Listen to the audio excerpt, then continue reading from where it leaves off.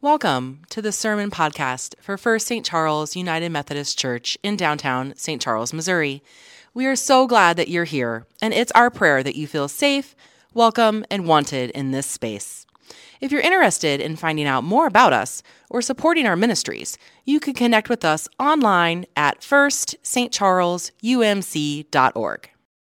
Today's scripture comes from the first book of John, chapter 4. Beloved, let us love one another because love is from God. Everyone who loves is born of God and knows God. Whoever does not love does not know God, for God is love. God's love was revealed among us in this way.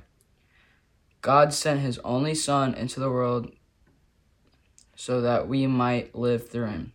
And this is love, not that we loved God, but that he loved us and sent his Son to be the atoning sacrifice for our sins. In the living of these words, we are made disciples of Christ. Glory be to God. When my brother and I were in the throes of adolescence, 7, 8, 9 years old, my dad started playing this game with us where we would turn out all the lights in the house. We would count to 50 while he went to hide. 1, 2, 3, 4, 5, 50. Ready or not, here we come. With flashlights in hand, we'd go on a search for him. Always, he'd be behind a corner or a door somewhere. His favorite place was the bathroom door at the end of a long hallway. Carefully, cautiously, we'd peek around the corner, and he'd jump out. It was Scary Dad. He'd shake his head so hard that his cheeks would move violently from side to side. We'd giggle and laugh and run away. When my kids were about the same age, I introduced them to the game. It was great fun. I think for now, I'll just stick with playing peekaboo with my 1.5-year-old granddaughter. It may be more age appropriate. Peekaboo, I see you. Where's Maddie? There she is. I see you.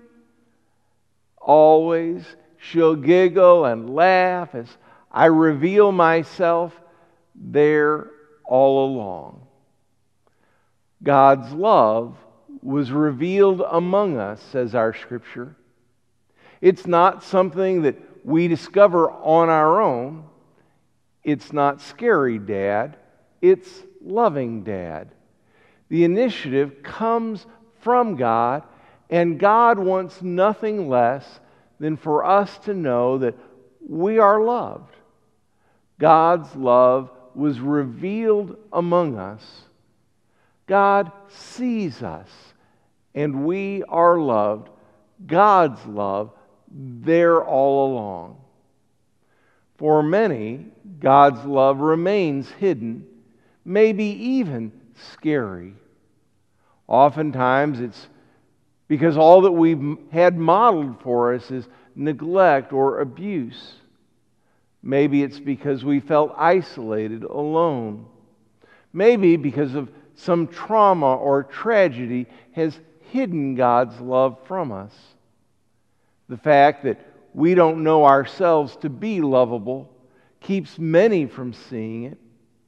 Many of us are hidden from the love of God that is present in plain sight, hidden away by our own sin and brokenness.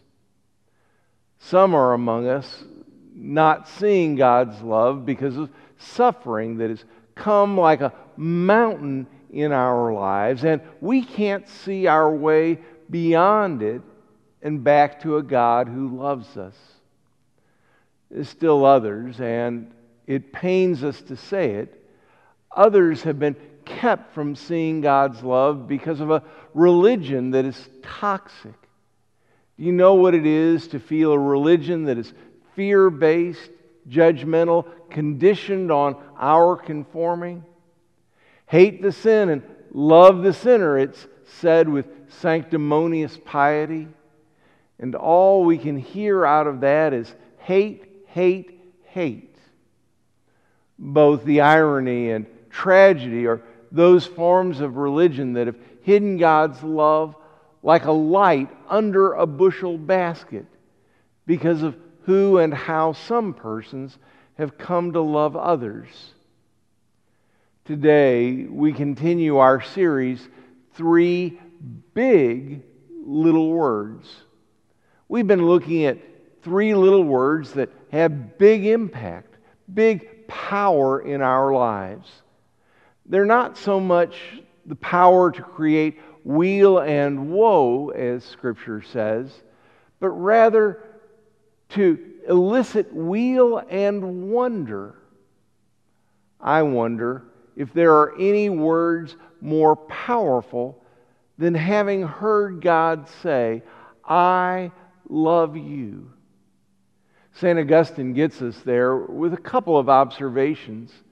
He once observed that Jesus loved each one he had ever met as if there were none other in all the world to love. In other words, Jesus radically individualized the affection he acted out toward others. Instead of never seeing the trees for the forest, as the old adage goes, Jesus reversed that process and never failed to focus on the particular and the unique in each of us. This represents an extraordinary commitment and discipline, especially because even in Jesus' day, he came in contact with many, many people, and, as do we, must have found it tempting to lump people together in categories and classes and to allow the forest mentality to blind him to the genuine uniqueness of each one of us. However, I don't think I'm being totally naive to say that even though such an ideal is tremendous, a tremendous reach, it is within the possibility of every one of us. Indeed, it was his command that we love one another. We'll get to that next week. For now, maybe you know the little story about the boy who's trying to learn the Lord's Prayer, and one night as he knelt by his bed, these words came out. "Our Father who are in heaven, how do you know my name?" Such individualized affection may always remain a mystery to us mortals, but one that God desperately wants to see revealed. St. Augustine takes us further when he says that not only did Jesus love each one of us that he has met as if there were none other in all the world to love, Jesus loved all as he loved each. The way he loved was not only individualized, but it was incredibly universal. I don't know which one of these qualities is more amazing, but once again, the great saint's description remains true to the memories that were given of Jesus in all 4 of the canonical Gospels. Those eyes out of which he looked when he lived on this earth were never filled with contempt or disdain. Even when the words Jesus spoke assumed a note of harshness, it was because of a concern that he felt for those whom he addressed. They were never words of hatred. The opposite of love isn't anger or hostility, but indifference. Yet, there's not one example in all the Gospels of Jesus ever turning away from another as if what happened to that one made no difference to him. Aren't Augustine's words such a wonderful description of that unique way Jesus loved and invites us to love also? Jesus loved each one he ever met as if there were none other in all the world to love, and He loved all as He loved each. You are loved. We are loved. Right off the bat, our scripture today calls us beloved, and it locates God's love in several places. In our birth in God, in our knowledge of God, in God's nature, because God is love, verse 8. In the incarnation, God sent His only Son into the world so that we might live through Him, verse 9. Ultimately, God's love is seen, revealed in Christ's suffering for us, as God sent His Son to be the atoning sacrifice for our sins, verse 9. Throughout the history of Christian faith, there have been quite a number of ways persons have tried to get their heads and hearts around the meaning of Christ's atoning sacrifice. If I can, how about if we take a breezy walk through some of the main ones? In a rough approximation of their popular appearance in Christian thinking, the notion of Christ as victor, about 100 A.D. The earliest Christians saw the work of Christ as a victory over the forces of evil, a cosmic contest with Satan in which, to quote a more modern work, love wins. This was the earliest and for 1,000 years the dominant model among Christians. Around 200 A.D., though, there appears what has come to be known as the ransom theory. Another early model took the contest with evil and couched it as a hostage situation. Humanity is in bondage to the devil, and a ransom must be paid.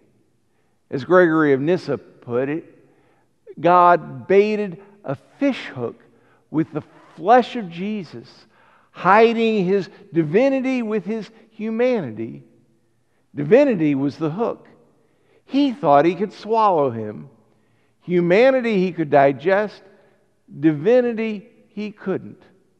Or, as St. Augustine put it, the cross was a mousetrap baited with the blood of Jesus. When He died, the trap snapped shut and caught the devil. The devil, as they say, is in the details of Christ's crosshairs on the cross. Around 1100 A.D., there came about what has come to be known as the satisfaction theory, reflecting the feudal system of the medieval ages. About 1100 A.D., Anselm of Canterbury argued that our sin wounds the honor of God. God may be loved, but God must also be holy. The offense or debt has to be satisfied in order to save us from the wrath of God. Almost immediately, a counter-argument came from Peter Abelard, who said that it isn't God who needs to change, it's us. In His life, in His teachings, and in His death, Christ shows us the extent of God's love. Think of the song, "When I Survey the Wondrous Cross." A change is wrought in me. Jesus becomes the paradigmatic human being, our example. He shows us the way of love. About 200 years later, John Duns Scotus, informed by Eastern Orthodox thought, built his argument on the pre-existent cosmic Christ described in Colossians, Ephesians, and in the prologue to John's Gospel, to say that in the incarnation, Jesus didn't come to change the mind of God about humanity, but to change the mind of humanity about God. Fast forward a couple hundred years, and I know this is going to come as a surprise and a shock to some, but it wasn't until about 1,500 years into Christian history that along comes a lawyer by the name of John Calvin to popularize an image of God as a judge, where there is a legal penalty that Christ paid on our behalf.